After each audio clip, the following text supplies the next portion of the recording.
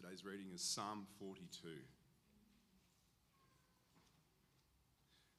As the deer pants for streams of water, so my soul pants for you, my God. My soul thirsts for God, for the living God. When can I go and meet with God? My tears have been my food day and night.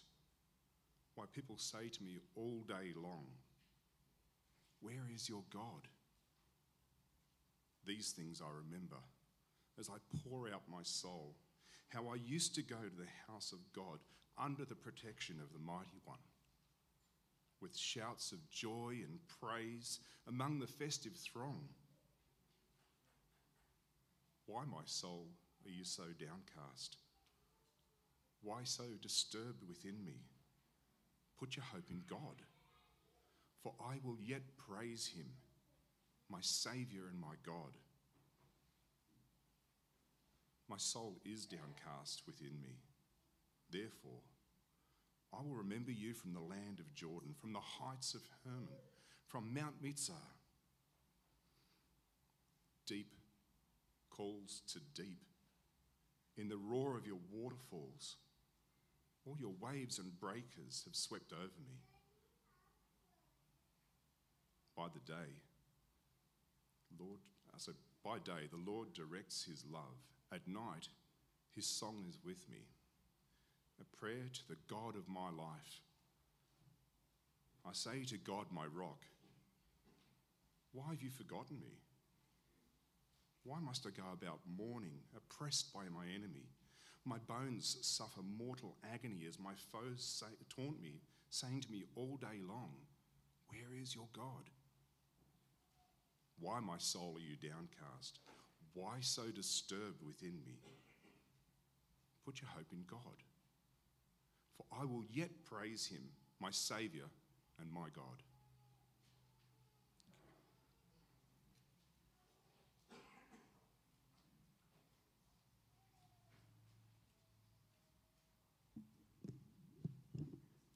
Hello, everyone. It's just been a beautiful morning together so far. It's just been such a privilege to be together, and just a beautiful psalm that we're sort of focusing on again in this series. It's just been a bit of a surprising week, and sometimes God interrupts our plans in really surprising ways and really good ways. And lots of you know Sue Roberts, and she shared early last year, I think, some of the testimony of healing and inner healing through cancer, and the journey has continued after that with ups and downs, and lots of you guys are aware, and it was a real privilege. I got to be able to just have coffee and catch up with Sue on Thursday, and we were talking about her sharing again, just more of what God's been doing, and then just both thought actually it would really work well to just do it this Sunday as the sermon. So I got out of preparing a message, so I was pretty happy with that. Worked out really well, and I actually got sick that night, so it was, it just felt like God's provision even in that, and it's just so privileged for you to just be part of our church family, Sue, and just to be willing to share today. I guess there's sort of been a bit of a theme around the service already, that I guess even with this psalm is a bit more about lament, and even what Bob shared before was so relevant as well. And Sue is going to talk about some pretty heavy things. She is going to be talking about cancer and going to be talking about death. And we only realised this morning that in some ways this might not have been the best morning because the kids' programs aren't on, so we're aware that the kids are around. So we just wanted to give families a heads up that some of what Sue's sharing will be a bit heavy, but at the same time really positive. She's sharing from a really positive perspective, and from God's perspective and what he's done in her heart, and it's so hopeful and amazing. We just wanted to give parents a heads up if you did feel like you wanted to take your kids out to the creche and supervise them there, or there are some activity sheets at the back, or there's even the playground outside as well. So we just wanted to give just parents a bit of a warning about that. But if you wanted to come up, Sue, and we're just so grateful that you're willing to share, and just feeling bless all you have to say today, Lord. Thank you. Sounds like I'm on. Yep, all good. It's all working. Thank you. Yeah, that's great. Oh, yeah.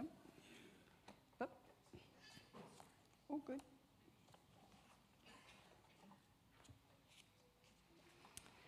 Good morning, everyone. I am really grateful that I'm here to be able to share with you this morning. I want to just declare that as the first miracle, because medically speaking, that was not meant to be my situation.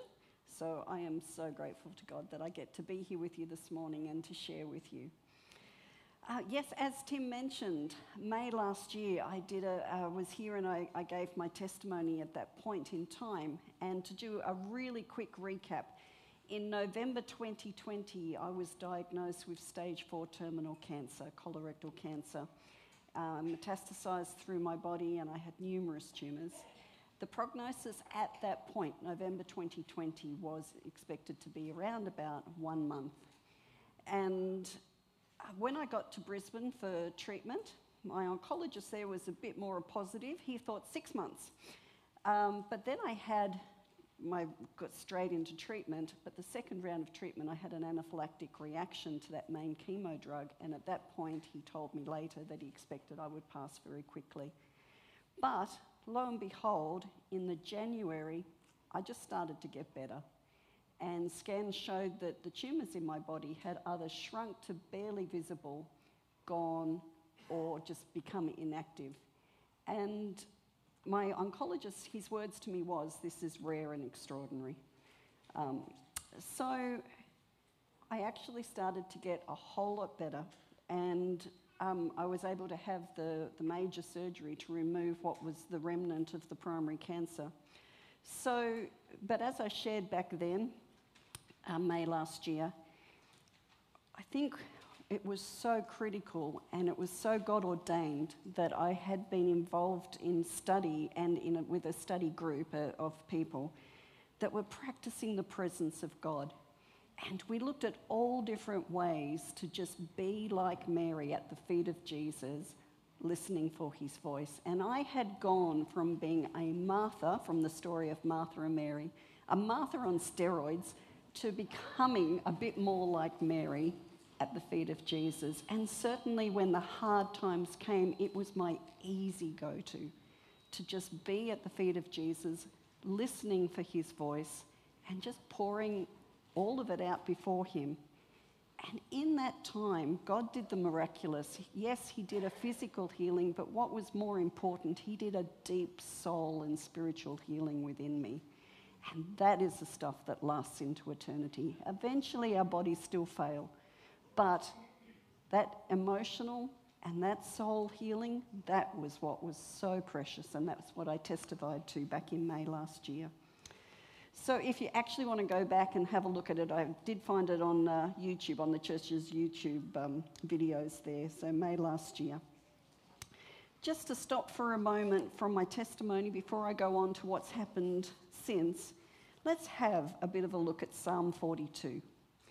So historians think probably David wrote Psalm 42, though they can't be absolutely sure. But just for this discussion this morning, let's just assume that it's David who's written.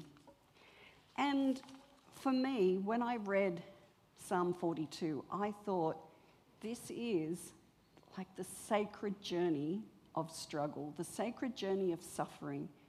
And I call it sacred because all humans will go through struggle and suffering. It is part of being on this earth. But it becomes sacred when we seek God with all our hearts and he meets us in the struggle. He meets us in the suffering. So I call it, and for my journey, I call it the sacred journey of struggle or suffering, whichever you prefer. But Psalm 42 just brings it out so very beautifully. So, as the deer pants for streams of water, so my soul pants for you, my God. My soul thirsts for God, for the living God. Where can I go and meet with God? You get this picture, perhaps, of this poor deer that's maybe it's been chased by predators and it's just exhausted and it's panting for water. It's trying to survive. It needs water to survive. But yet that's what the soul of David is crying out in the same way. I'm just trying to survive. I need you, God. I need you. So we see that there is this beautiful longing that in the struggle, in the suffering of everything that he's going through, and they think that it probably was written when David was in exile, you see that longing, that deep, deep soul longing for God to meet him in that place. You also see the despair within verse 3 and other verses. If we can go one more slide. One more, thank you. Why, my soul, are you downcast? Why so disturbed within me? And he goes on at other parts through the psalm, and you hear the fear, you hear the confusion, you hear the despair. And I'm sure all of us can relate to that from certain times of our lives where we've known deep despair. But we also see hope in this psalm. And the beautiful thing is that David owns the despair. Why, my soul, are you downcast within me? He's owning it. He's recognising what's happening within him, and he's challenging it. He then goes on to talk about remembering. So he's remembering the goodness of God. So he's pulling himself out of the pity party, and he might have had every reason under the sun to be very despairing, but he is challenging himself to say, no more, remember God, and the goodness and the provision and the love. And I just love the verses, which I think yes, it's right there, deep calls to deep, verse 7. And that beautiful picture of God's deep calling to our deep, and the waterfalls of his love, all his waves and breakers sweeping over him. And so you've gone from the deer panting for streams of water. It hasn't just found a muddy little puddle somewhere and trying to just get a little bit of water. They're engulfed in streams of water from God, from his provision. And David's calling himself back to remember when you were engulfed in God's love. Remember, my soul, remember his goodness, remember his provision. And I think that is the challenge for all of us when we're in a dark place, when we have despair in our lives. And obviously there can be all different circumstances and all sorts of levels, and it is a challenge for us in that time, without any doubt. We go through the very real struggle that all humans face of despair, sometimes fear and confusion. But when we long for God and when we hope in him, when we call ourselves out, when we choose to remember him in the thick of the dark place, he will meet us there. And that's where I want to continue on with my story. But just before I do, can you remember personally a time when you experience God engulfing you in his love, engulfing you in his provision? Perhaps it was a special revelation of some sort that he showed you. Perhaps it was a breakthrough moment. Perhaps it was a miracle, that you were part of a miracle. Perhaps it was a supernatural outpouring of his Holy Spirit in some way. Perhaps it was a promise revealed or realised. Remember those moments. Remember those moments even for each other, as we hold each other as a village of believers supporting each other through the dark days. They can hold us in hope when all seems so dark. So going back to my testimony and what has happened since May last year, later in May last year, the genetic testing results came through from me having the remnants of the primary cancer removed, and I found out that the cancer had mutated to being in the top 5% of deadliest cancers that there are, and it was a very aggressive form of cancer. And yet, I was so well.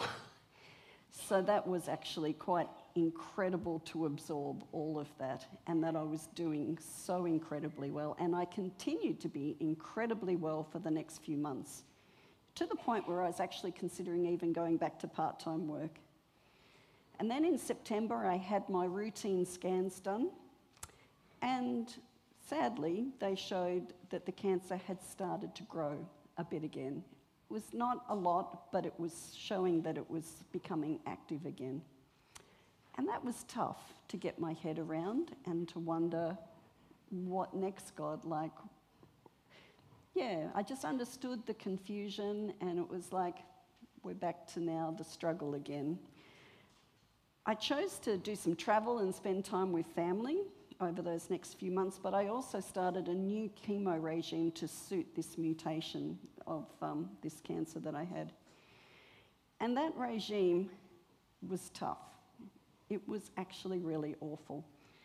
I had developed bursitis because of it in my right shoulder, which was really painful. I had sores and rashes all over me. My heart rate and blood pressure was just all over the shop. It was hard to eat. But I think the most horrifying part of that treatment was it was cancer treatment that caused cancer. So for the first time in my life, I was dealing with melanoma on my skin. And I've had 6 melanomas removed. But the medical team believed that that was the lesser of the evils in the sense of cancers. So we continued. But to me, I still struggle with that. Like, cancer treatment that causes cancer. But you know what? God has been with me the whole way. But to just continue with the cancer story there for a moment, earlier this year, scans showed that I had a very large tumour had developed in the middle of my chest. It was the size of a peach. I had a couple of unsuccessful surgeries to try and deal with it, and the pain was awful, I've got to say.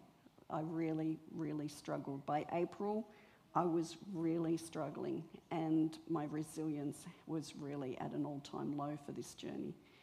I spent a lot of time crying just from pain and just trying to cope, lack of sleep and hard to eat and everything that went with it. I did have a nerve block done, and that did help, that eased it up. But I still was wretchedly ill in myself.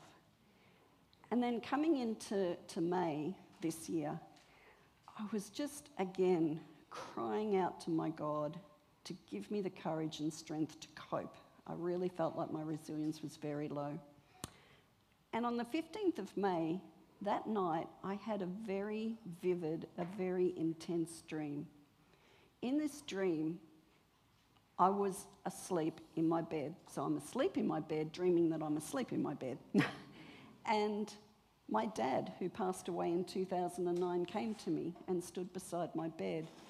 And he looked at me with incredible, like supernatural love and acceptance and joy. And then he spoke over me, but his mouth was moving, but I couldn't hear any words. But I felt in this dream blessing go through my body. When I woke up the next morning, it was so vivid. I could still remember every part of that dream, but I felt completely different. I felt in my body that I was physically just so much better, and also just emotionally that I'd been restored. The peace of God sat with me, and it sat with me ever since. But I've got to say, I pondered this before God in prayer, because this is a little outside the box for human Christian experience, you know, my dad coming to me and all of that. But what God showed me as I prayed was that I'd carried a deep sense of shame and failure over my broken marriage from some years ago before my dad, who was my hero. And I'd never been able to deal with that with Dad because he was gone. He was in heaven. And so I suppose you push it down, you suppress it. But God released me from it in that dream. I saw supernatural acceptance and love. I saw a glimpse of heaven in my dad. And it stayed with me and it changed me. So I think a really crazy outworking of that was I became so well in myself the chemo I was having just stopped having such horrible side effects on me. And then at Wesley Hospital, where I was having the chemo treatment, the palliative care team said to me, "You've made us redundant. You're doing way too well. So you don't need us right now. We'll be around if you need us down the track, but you don't need us right now." And I thought, wow, I've been ejected from palliative care. That's pretty cool. You know what? Then I had scans, regular scans again. You have them every 3 months in July. And that was just before Em and Kurt's wedding. And found out that the cancer hadn't disappeared. It hadn't shrunk. In fact, there'd actually been slight progression in it. And my oncologist made the call that the treatment's not working, so we're going to stop, and we're going to just let you have quality of life for whatever time you've got. So, and that was hard, though I wasn't sad about leaving chemo behind, but that was hard in a way, to think that medically there's nothing more they can do. And when it comes back, medically there's not a lot that can be done. But you know what? After that, I had blood tests done just a couple of weeks ago, and my tumour markers, which have dropped to almost normal person level. I feel incredibly well. And so that's 2 of the 3 things that they look at to assess how you're doing with this cancer. I had scans done, regular scans done last week. I'll find out those results tomorrow. But whatever those results show, I want to testify that God is good. He has given me so much peace in my heart of hearts. He's met me where deep meets with deep. I am completely surrendered to him, whatever his will, whatever his purposes, and I will trust him completely. I also want to say cancer will not have the last say over my life. God will. He knows the number. Thank you. He knows the number of days that I'm here for, and when he calls me, I don't want to be anywhere else than with him. So I am at peace. So what a sacred journey of struggle this has been, and it is potentially, well, eventually for all of us, facing my own death. Now, how do I feel about that? Well, I want to say that I resonate with Paul when in Philippians 1, verse 20 to 24, I eagerly expect and hope that I will in no way be ashamed, but will have sufficient courage, so that now as always Christ will be exalted in my body, whether by life or by death. For to me to live is Christ, and to die is gain. If I am to go on living in the body, this will mean fruitful labour for me. Yet what shall I choose? I do not know. I am torn between the 2. I desire to depart and be with Christ, which is better by far. But it is more necessary for you that I remain in the body. I resonate with that absolutely. To live is to be in Christ, to continue this journey with him, but I get to stay with my family who I love dearly. I really do. And I get to continue to be involved in kingdom ministry. But to die is not something to fear. It's not something that's bad. To die is gain. As Paul says, to be in paradise with my Jesus, that is incredible and that is awesome. And so be it, God. When you say it's time, I'm ready. So I trust God for the path he's going to take me on. You know, Jesus also walked what I would call a sacred journey of struggle. In Luke 22, 39 to 43, we see Jesus went out as usual to the Mount of Olives, and his disciples followed him. On reaching the place, he said to them, "Pray that you will not fall into temptation." He withdrew about a stone's throw beyond them, knelt down and prayed, "Father, if you are willing, take this cup from me, yet not my will, but yours be done." An angel from heaven appeared to him and strengthened him. And just after that, it goes on to speak about how he prayed in anguish and his sweat became like drops of blood. So he knew anguish and longing for his Father to meet him in that place. We just see his despair and anguish, but we also see his longing for God, and we see him seeking hope in that connection with his Father. And we also know that angels came to strengthen him. So his Father did help him. For me, the prayer that Jesus prayed is the ultimate of all prayers. That's for me. And it's the prayer that I've made agreement with. Father, if you are willing to take this cup of cancer from me, so be it. That's great. I'd love it. But yet, not your will, but not my will, but yours be done. I just want to be where you want me to be. Jesus was obedient to his Father, and he won the victory over death for all of us.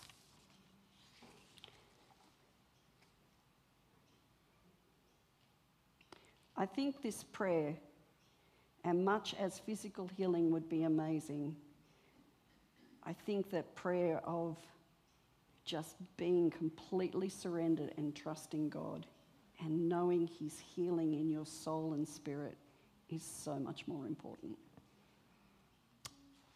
So it seems that God has been actually showing me quite a bit about death just in the last couple of weeks. I have 3 amazing encounters to just share with you. I was actually down in Victoria visiting my son and his family, and I managed to catch up with a dear friend her name's Rosie, and we worked together for a short time but lived quite close together when we were in Victoria. And for the last about 14 to 15 months, we've shared the cancer journey. And so we've kept contact through phone calls and through Messenger, and just supported and encouraged each other. She has had a life dedicated to service to Jesus. She's a beautiful, beautiful, beautiful person. And we shared this journey together and the ups and the downs. But I was aware that Rosie had become very ill and she was in hospital. So I asked if I could ask her if I could come and visit, and she was so keen. And when I got there, it was really obvious that she wasn't long for this world, that she was, although she was sitting up, she was so very ill. And apart from cancer, she also had Parkinson's. And as I left after a beautiful couple of hours with her, where we talked about the hope that we have in Jesus and what paradise is going to be like, you know, I left and we were teary because we both knew this would be the last time we'd see each other on this earth. And I walked out of that hospital with tears, and yet suddenly I had the most overwhelming experience of just Holy Spirit joy. And I knew she is about to be freed from the wretchedness in her body of cancer and Parkinson's, and she is about to be freed into eternity with Jesus. And I just had so much joy for her in that. So, of course, there's the human sadness of I've lost my cancer buddy in a way, and yet all I actually truly feel is just joy for her, because she did pass last Sunday, and it's just such a joy to know that she is in paradise with Jesus, and I will see her again there. The second encounter was I went to church with my son, and I met one of the pastors at his church, a lady named Nicole. Now, this was the first time I'd ever met her face to face. However, roughly about 10 years ago, we were, as a church where I was working in Wodonga in Victoria, very aware that her family was in crisis, and the church was praying for her family. Her daughter Jemima, who was I think around about 9 at this time, had become critically ill with a brain condition of some sort, and she was in ICU in the Royal Children's Hospital down there.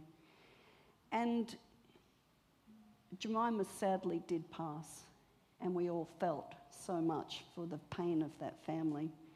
So here I am talking with her mum, Nicole, and she actually, because through my son, she actually knew my story, and I let her know that I actually knew about her story with her daughter. And we were talking about death, and it was a good good discussion, but then I suddenly realised, well, maybe I'm being really insensitive here to what she went through. And so I said, look, I'm sorry if this is insensitive, in what you went through with Jemima. She said to me, no, not at all. I was sitting with her in ICU and things were very bad. And then I saw Jesus walk into the room. I saw her spirit rise up out of her body. Jesus held out his hand and she chose to take it and to walk with him. And it gave me so much peace.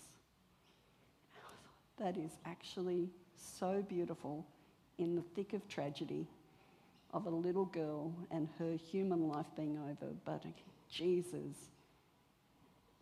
gave that family so much peace in that situation. How incredibly beautiful. The last encounter that I want to share with you is an encounter that's actually been 28 years in the making.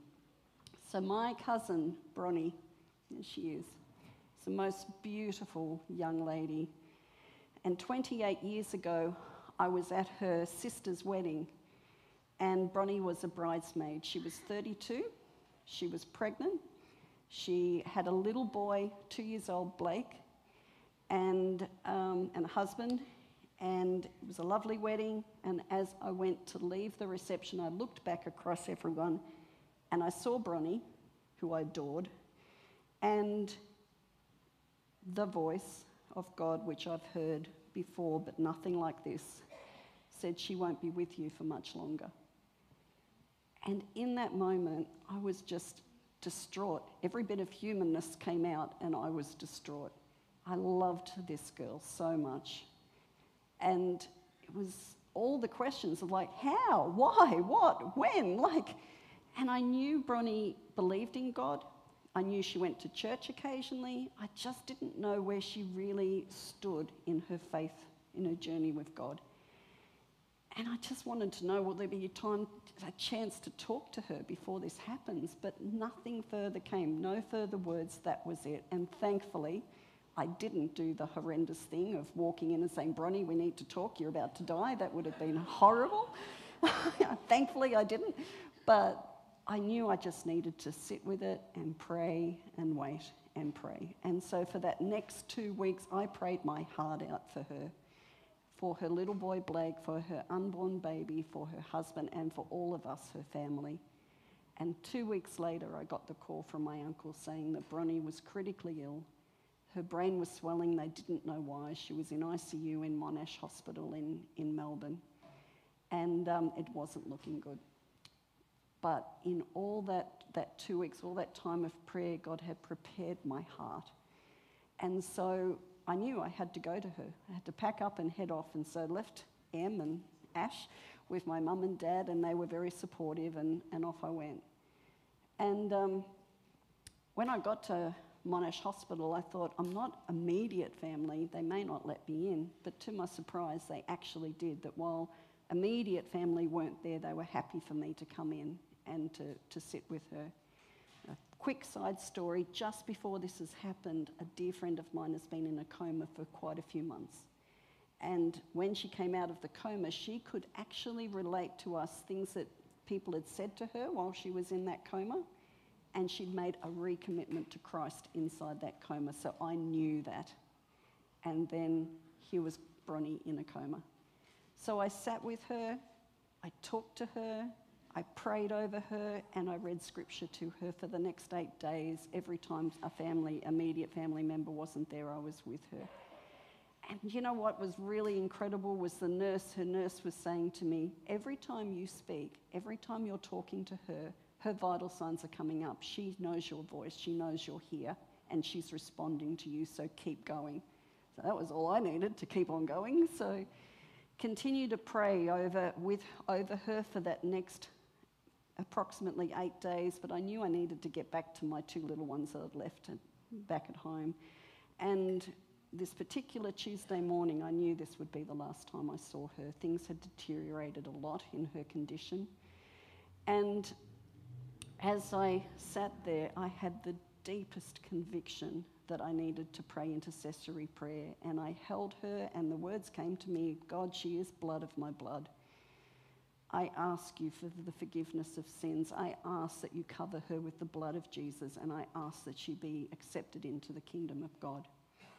Now, I hadn't spoken to my sister that day, but she was driving down the freeway in Canberra, and she knew she had to pull over, and she was convicted to pray exactly the same prayer I was praying at that time. And so 10:30 on that Tuesday morning, we were praying the same prayer for Bronnie. And then as I finished, all the alarms and bells and everything around her intensive care equipment went off, and they rushed me out, and an emergency team came running in.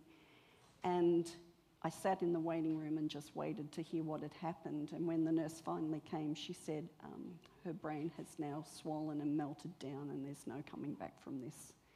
So she was on life support for a few more days, but so the family could come and say goodbye to her. But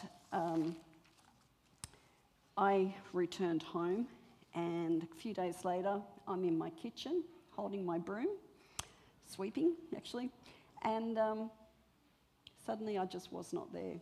I was in this incredible place that I've never seen anything like it on this earth. The colours are just, you can't even describe them, but the thing I can say is they were alive. The colours were alive. And if you've ever seen, like in Bubbles, how you get the rainbow sort of colours coming out, there was this glistening, shimmering white, but these colours were coming out of it. And the presence of God was absolutely everywhere.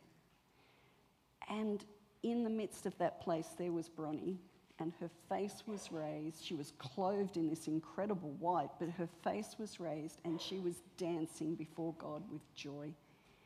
And in my spirit, I knew she was safe. I knew she'd made it.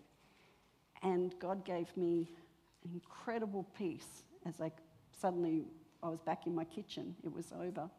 But he gave me such an incredible peace then, because the whole thing had been so overwhelming, and now I had his peace. And I knew that my part of that story, and it was a story between God and Bronnie, I was just a small part of it, but it was an incredible experience, and I wrestled then in the weeks and months and years following. Surely, God, I know this was your journey with Bronnie and Bronnie coming into your kingdom, but surely there needs to be testimony of this. But I knew her family were so lost in grief and struggling and angry and all the things that people normally feel when a 32-year-old pregnant lady has passed, leaving a 2-year-old little boy behind. And I knew that if I just went bashing into that with my story, I could do a lot of damage, and I did not want to do that unless God told me it was time. So I asked him, God, when is it going to be time? When's it going to be time? And the only thing that came to me was I had some dreams about little Blake, who was 2 years old at the time, would eventually come to faith. And when I heard of that, it would be the time to tell the story. That was the only guidance I had, and I decided to stay with that. But I prayed, and particularly if I was awake through the night, I would pray for Blake and pray for her husband, Craig, and pray for our family for 28 years. And I was in Victoria, and I went back to the family farm that my mum had grown up on. And all my cousins in the area that lived there came to see me. It was really precious. It was so great. Bronnie's sister Julie came to see me, and we got to sit and just chat, the two of us, for a time. And Julie, just in the course of conversation, just mentions, because she thought I'd be interested, that Blake, little Blake, who's now a grown man, is going to church, and he is so committed to his church, and she's gone along as well and really enjoyed it. And you could have just blown me off the seat with a feather, but I realised this is it. This is it. This is the time. It's the time to now speak the story. And it's while I'm still here and while I'm seeing the goodness of God in the land of the living. I'm seeing it. And I realised that to be able to contact Blake, I needed Julie's help because I didn't have contact details for him. And so I needed to explain some of this to Julie. So I told her a sort of a shortened version of it, and she had tears in her eyes, and I've never seen her that soft to the things of God, and it was so beautiful. But she honoured my request and knew it was important that I catch up with Blake. And so Blake contacted me then just shortly after and said, I hear you've got a story to tell me about Mum, can we catch up? And I sat with Blake in an extended lunch break for an hour and a half and told him the story of his mum, and it became so obvious that he is passionately in love with Jesus. And for my heart, my soul, after all that time, how absolutely incredible and what a blessing, what a privilege to be able to share the story. But what was beautiful as well, his mum-in-law is a lady of faith. And she'd been praying some time back for Blake and for his mum, and the questions Blake had about, well, how do I know where Mum is? I've got no idea. And God gave her an identical vision of Bronnie that I'd had, and so he'd already heard it. And when I spoke it, he just knew his mum's safe. And so I can't even begin to explain what that's been like after 28 years of waiting and praying to be able to just hug this young man and to just share this story and to share faith. And it's just so, so, so precious. So anyway, God blessed me enormously in that story, and I'm so grateful that he has kept me here to see that outworking. It's a blessing to my heart and to Blake's, and I hope ongoing to the rest of our family. So God has blessed me abundantly with his goodness. I've experienced miraculous healing. I'm still here and it makes no medical sense. Last year in September, when they knew the cancer was on the move, they thought I might have 9 months, which was May this year, and I'm still here talking to you. So it seems I'm still here for a while. In fact, my doctor said to me just recently, most important thing in fighting this is your positive attitude. You have such a positive attitude, which was medical code for my faith, because they all know I'm a person of faith. But God will take me when it's time, and when it's time, that's completely okay. He's brought me to a place of incredibly deep peace in him, even regarding my own passing. Those experiences that I've had in Victoria just have meant so much to me, the hand of God in people's lives as they pass. I will continue to pray as Jesus did. Lord, if it's your will, take this cup from me, yet not my will, but yours be done. I choose to remember his goodness. I choose, even in the hard days, I choose to remember his goodness. Will you? For all of us, we all go through different levels of struggle and suffering. It becomes sacred when we long for God with all of our hearts. And you know, as we finish this morning,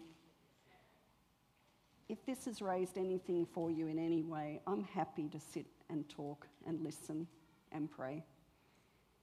Or share it with someone that you feel close to and you can share. If you're in that place even now, a place of deep struggle, you don't have to do it alone. We need to be a community that supports each other and helps each other to remember the goodness of God even in the dark days. So I'll just now close with prayer. Thank you, Lord, that you are here in our midst. I ask, Holy Spirit, that you fill the hearts and minds of every person here. I ask, Lord, that you would just draw people to yourself, to your heart, where your deep meets with their deep. And I pray that for all of us, we will always remember you, your goodness, your love, your grace. May it go with us every day of our lives until we meet with you. In Jesus' name, amen.